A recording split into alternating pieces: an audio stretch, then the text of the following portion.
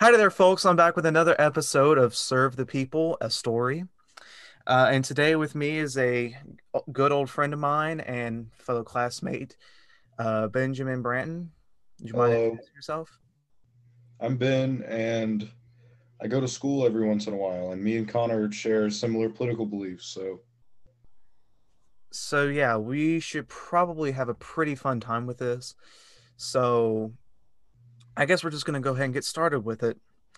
So to sort of lay the ground for where we are now, China, after years and years back into like the mid 19th century, was undergoing a era of political turmoil, dealing with foreign affairs, foreign aggression, imperialism from Europe and abroad, as well as internal conflicts such as the Taiping Rebellion, the and then eventually the Boxer Rebellion and the warlord era, which came right before the Chinese Civil War. And out of all of this, after a long history of very violent and very sort of,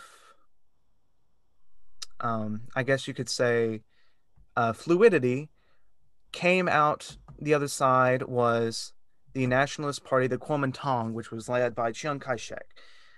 And after the near unification of China, they betrayed, I guess you could say, their communist allies, which resulted in the beginning of the Chinese Civil War that was fought between the Communist Party of China and the Chinese National Party, as well as the National Revolutionary Army, led by Chiang Kai shek, and the Communist Party that would eventually be led by Mao Zedong. So at the beginning of the Civil War, most of the fighting was basically just guerrilla warfare that was commenced by the communists. And what they would do is basically they would just move all the time. And if they were able to move all the time, then the nationalists were not able to encircle them, destroy them. It was a very rough time for the Communist Party.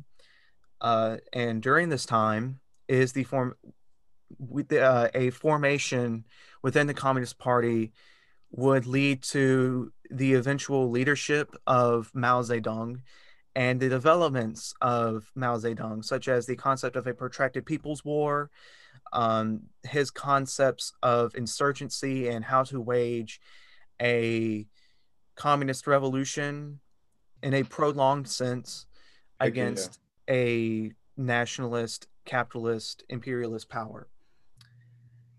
And so things were looking really rough. And in the last episode, we talked about what was called the Long March, which eventually the communists could not run anymore, and the nationalists and the National Revolutionary Army, aka the NRA, had fully encircled the communists.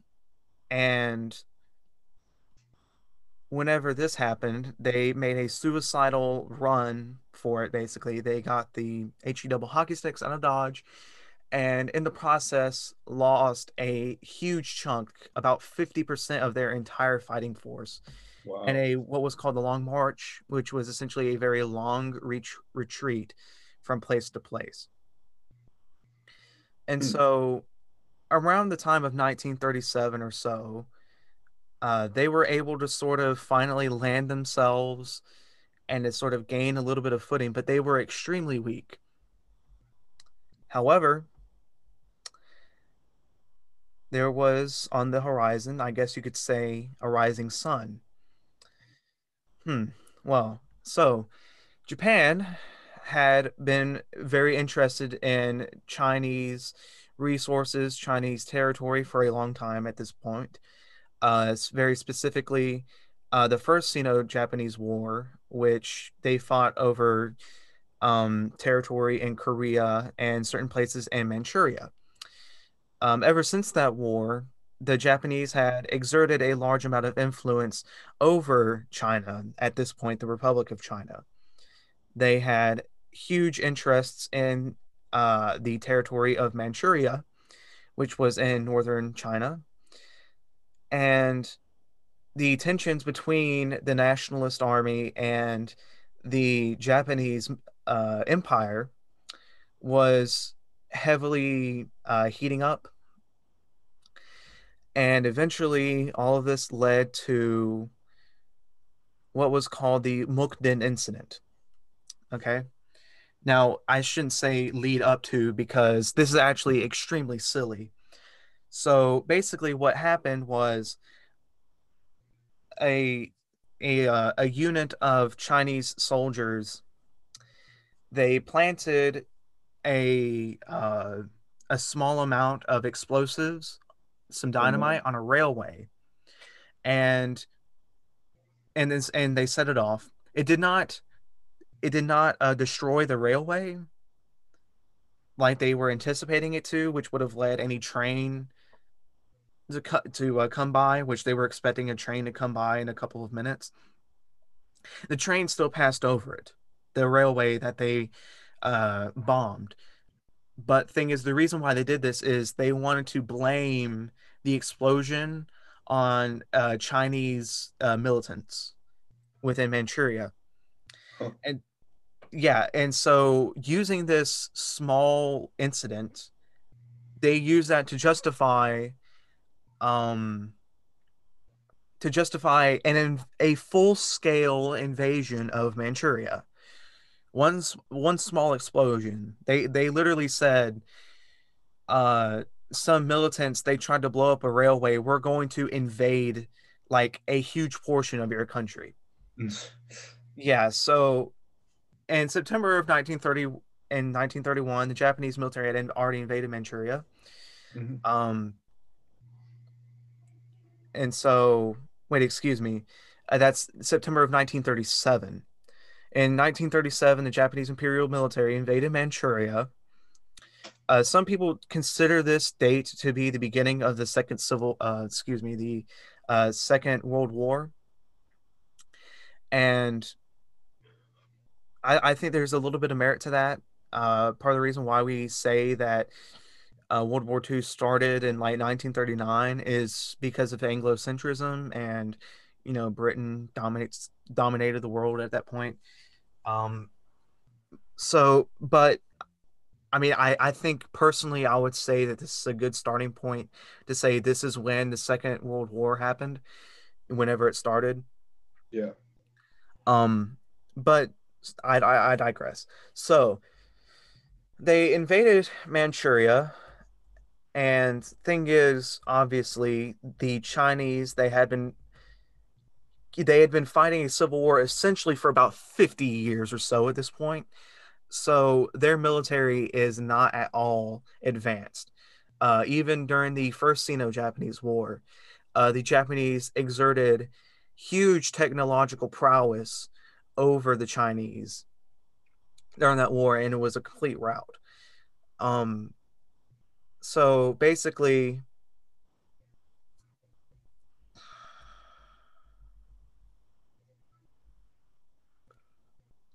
okay, the Japanese they went into Manchuria. They landed on the beaches of Shanghai and so on and so forth. Uh, and so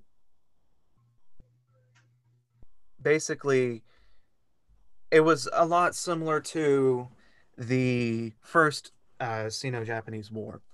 That is, a lot of cases, this was just it was a lot of times it was just a complete rout. Uh, like I said, they not only were not technologically capable of exerting a lot of force against the Japanese, but also they were extremely weak. And because they've been undergoing a essential civil war for about 50 years. Um, and so they were just absolutely getting whopped. Like they're getting whooped, whopped all over the place. Uh, one of the first major battles of the war was the Battle of Shanghai. And so this was one of the first major battles of the war fought between the the Kuomintang, the National Revolutionary Army, and the Japanese Empire. And it was to show you the vast scale of this battle. This started on August 13th and it ended on November 26th. Uh, the Chinese, they had about 700,000 troops compared to Japan's about 300,000 troops. And so it overall, like more than 1 million soldiers were involved in this battle. It was a humongous battle. That's crazy. Um, How many were yeah. involved in like D-Day? I mean, I'm not sure about that, but it is definitely like on that scale. Yeah, Uh, that's what I'm saying. Like that's crazy. yeah, it is. 1 million people is a lot of folks. So essentially,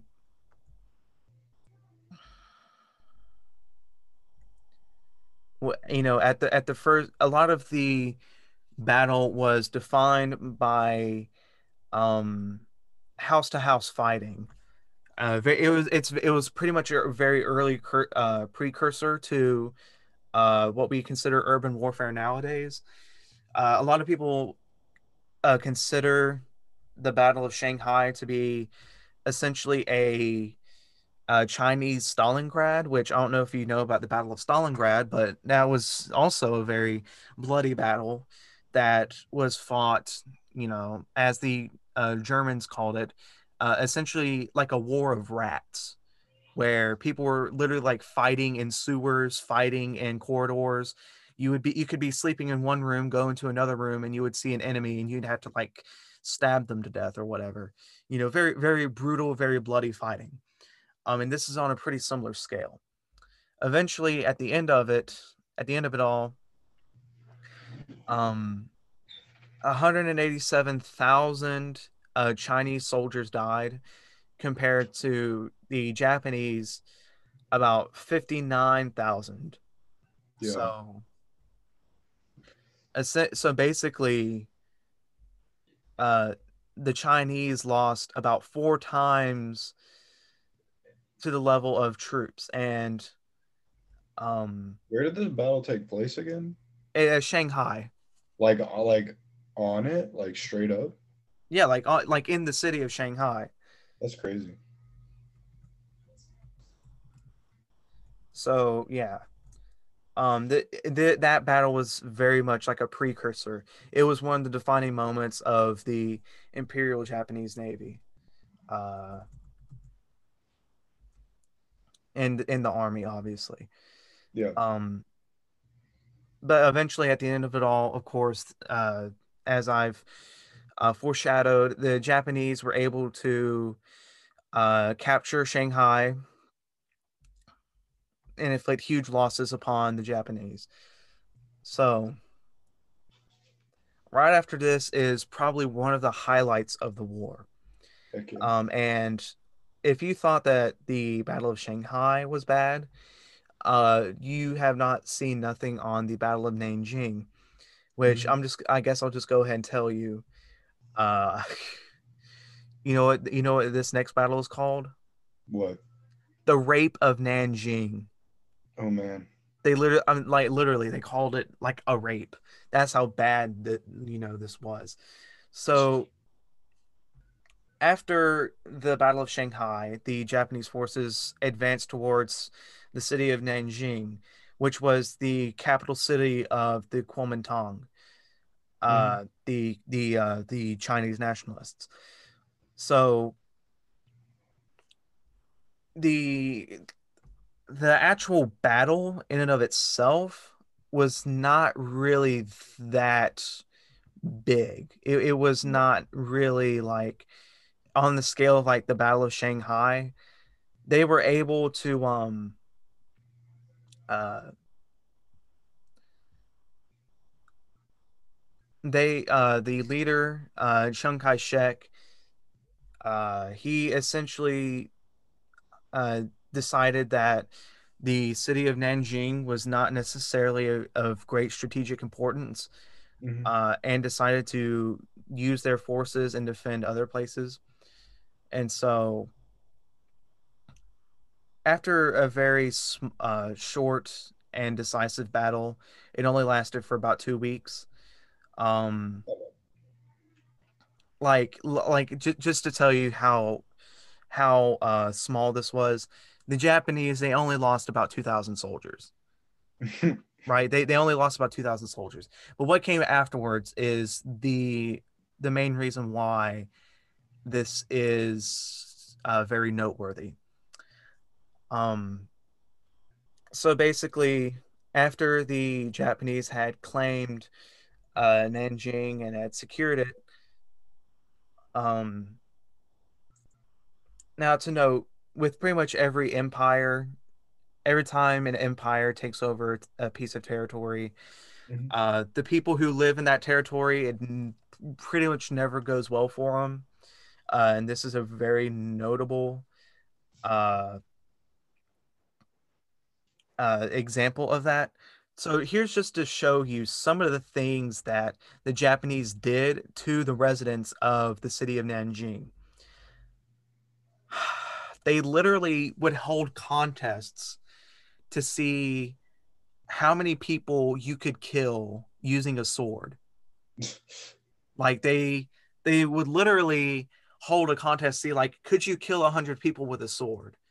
Um, That's crazy. and thing is, if you would think that the people, people in Japan would just sort of like try to ignore this because that sounds terrible. No, no, no, no, no, no, no. Major newspapers covered these Like football, contests. like literal football. Yeah, they literally covered it as football. Like, I'm not even joking. They covered it like it was sports. Um, Not only that, uh, gigantic, just astronomical, astronomical rates of rape. Oh man. Um,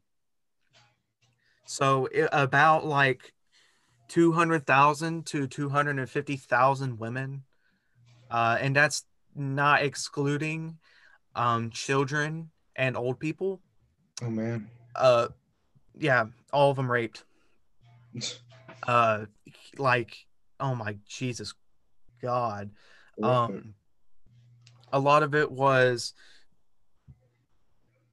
a lot of it was kind of in the same vein of the killing people with a sword contest. It was a lot of it was a bit of a game for these people, Yeah. for the Japanese, uh, and also when it, of course, that I mean that's where the term, the rape of Nanjing comes from.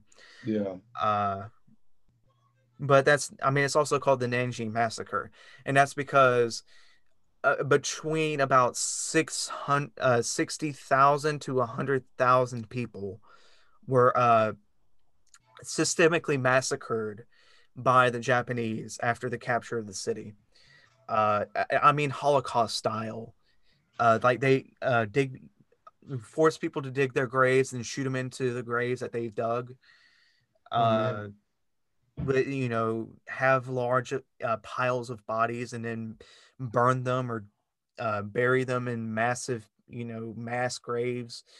Uh, Most scholars consider what happened in Nanjing to be a genocide, and I think that it is 100% uh, a accurate description of the rape of Nanjing. Uh, the I mean, it was so massive. Uh, oh yeah, not to mention the figure that I estimated of 60,000 to 100,000 people being massacred. That's Yeah. actually a conservative figure. Um,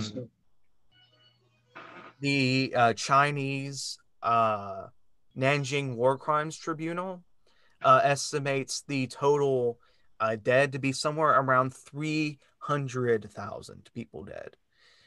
Oh man. Um, So, I mean that's determined by the Chinese government, and of course, you know, China is led by an authoritarian government, and they don't like Japan very much. So, it's you have to be a little bit more skeptical of those numbers, but those numbers are also backed by a lot of scholarly sources. Um, and considering they were willing to kill a certain amount of people, I would not necessarily be surprised that they would go towards some of the more higher figures.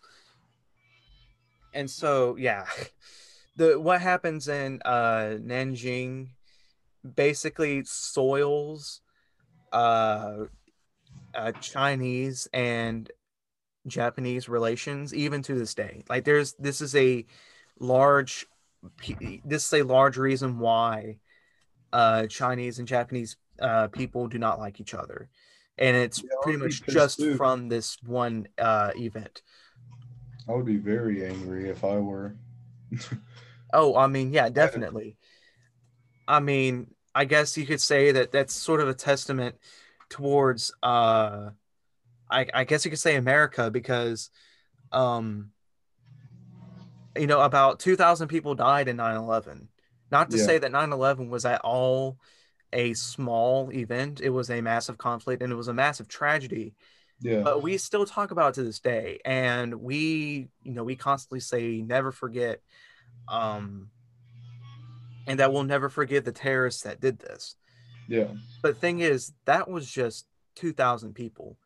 This was A ridiculous potentially amount.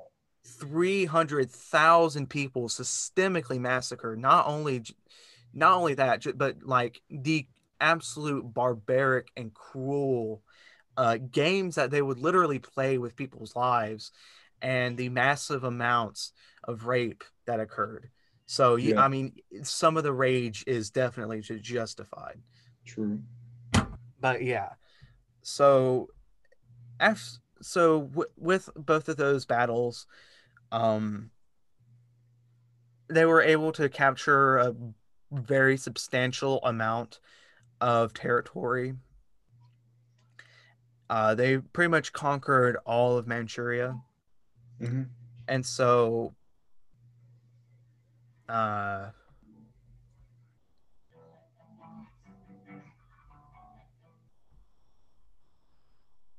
yeah, so one of the countries, one of the things that we have to talk about here is the state of Manchukuo. Yeah. Basically, so it was called in the actual official name is the Empire of Manchuria, Hmm. and it is a puppet state. Like, you know what a puppet state is? It's basically where a country invades another country and they establish a government that's supposed to look sovereign, but it's actually not. It's controlled by the country that had just invaded it. Oh, dang. Um, Didn't know that. so yeah, I mean, just to clarify that for anybody in the audience. Um, but yeah, and so in order for the Empire of Manchuria, uh, that was the puppet state that the Japanese had established after this massive growth of territory during the invasion of Manchuria. Um,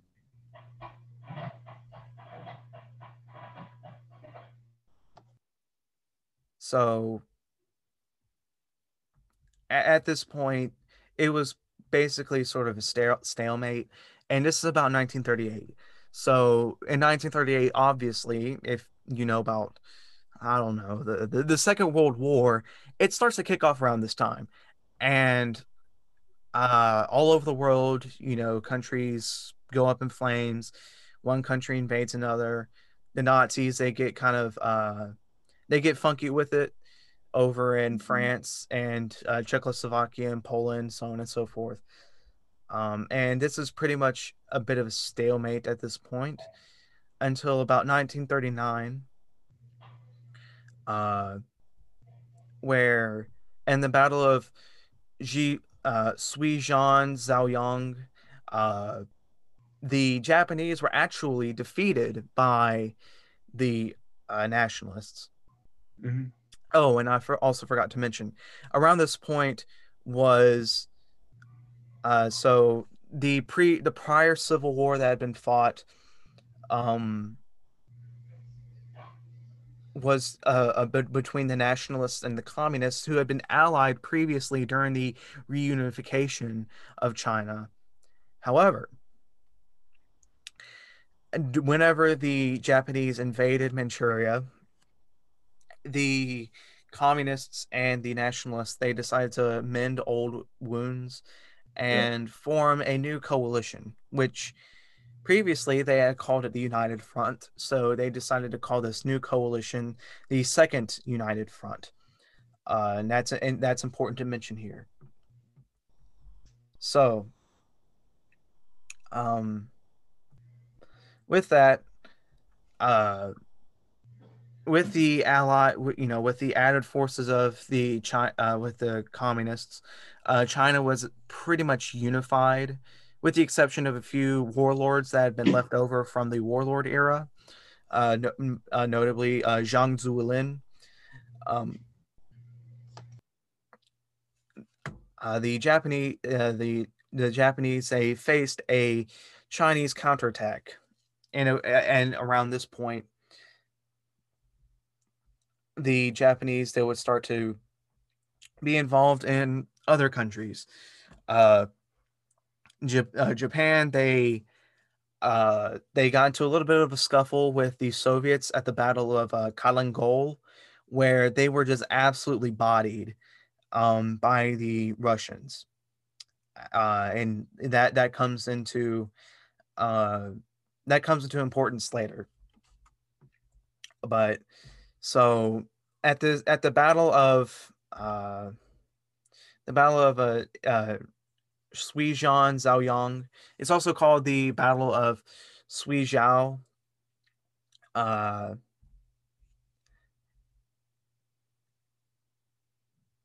hold on a second. Um, I'm All gonna right. edit this out.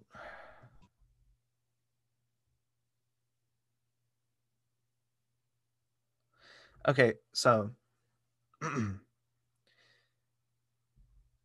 so around the time of 1939, the Chinese they had been recuperating from the massive, I guess you could say, blitz of the Japanese. Also, of course, the events at Nanjing.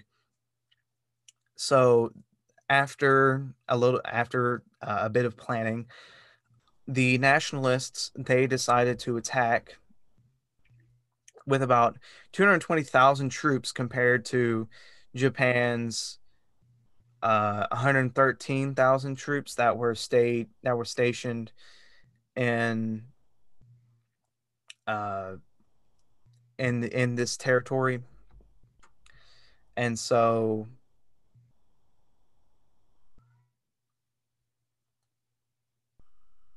they were able to gain back a large portion of their territory. Yeah. Um, no, of course, not all of Manchuria. That would come later, but they were. I mean, that was a huge morale victory for the Chinese. Um, but still, this this stage of stalemate still it's still there. There's not really a whole lot of progress on either side. Um, That sucks. yeah. So basically, the Chinese they start implementing forms of guerrilla warfare, which the communists, as I said earlier, were already pretty good at. Um, the oh yeah, and let me just note the nationalists and the communists still did not like each other. They just did not want to be totally dominated by the Japanese. Um, but thing is, they were still able to sort of keep themselves from fighting each other uh until near the end. Yeah. And so, So like, are all these events like leading up to like World War II? yeah, I mean, they're occurring around the same time. Yeah. Some of the later aspects of the a lot of the major events of the war, they're happening in the later periods around like 1941, which of course the Japanese, they bombed us December 7th, and Yeah. that would be the start of the United States being involved. But I will note, uh, a lot of Chinese people in America, plus also like just um, Americans who were not of Chinese descent. Um, a lot of people were still very much opposed to the actions of the Japanese. They were considered a lot like warmongers, which they were more warmongers. They were an empire, um, and we assist them a lot. Very infamously, we sent over some pilots of the Army Air Corps, which would later become the Air Force. They were called the Flying Tigers.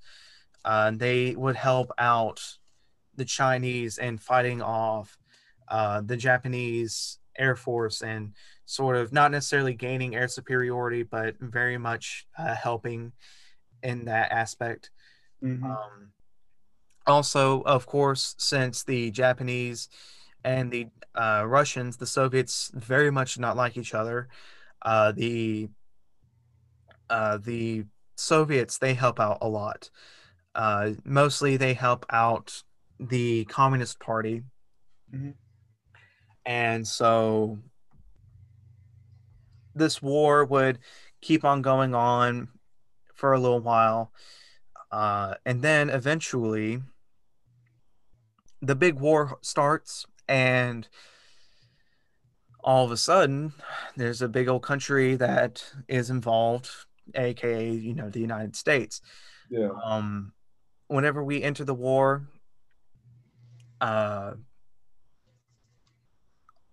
we had started to uh start claiming territories that were previously held by uh Japan, Yeah. and part of that was islands around China, although we would not invade China itself. That would be left up to the Soviets. Um, and so eventually, uh, Japanese occupation would end with the with the, with the uh, with the surrender of Japan. Yeah. They would relinquish all of their territories within China, and you would think that this event, this tragedy would unite China. No, that's not going to be the case, which that's what we will discuss in the next episode. Heck yeah. So, yeah, what are your thoughts? A lot of people Uh, call this the Asian Holocaust, and I yeah. think that's pretty accurate. Um, it was definitely, a huge, uh, a huge atrocity, a huge tragedy. Yeah. Um, Definitely. Oh man. I think I mean my thoughts about it are I mean as simple as the fact that I am ignorant to the whole situation is frightening, you know? Yeah, that 'Cause- that is one of the big things is that um the all the history that we're taught as Americans is very Eurocentric. We don't yeah, really care about conflicts that go on in places outside of Europe. yeah. And I Which is mean, really bad, you know? there's also the fact, granted, that uh China was basically, I guess you could say, people would look at China in the same way that people look at Syria nowadays, or even like Somalia. as Mhm. just sort of like this landscape of nothing but warlords and Yeah. so on and so forth. Uh, but still, the fact that people nowadays do not really know about things like the Nanjing massacre or Mhm. the absolute brutality at the Battle of Shanghai. It's Yeah, I it's very mean, much a failure of the American educational system. yeah, definitely. I think that's I mean, that's one thing that I've been thinking throughout this whole talk, me and you having this conversation is why have I never been taught this, you know? Like you say people say that history is not to be repeated or whatever and say all these you got to know history to not repeat it, but how are you going to like choose what bits and pieces to teach me of history? You know what I mean? Yeah, yeah, exactly. Um, but so yeah, I think this was a pretty good talk. Yeah, it was good. I think we got pretty far. All right, well, thank you for coming on, and tune in next time for the next episode of Serve the People a Story, the scuffed podcast about the Chinese Civil War. Thank you. See you guys.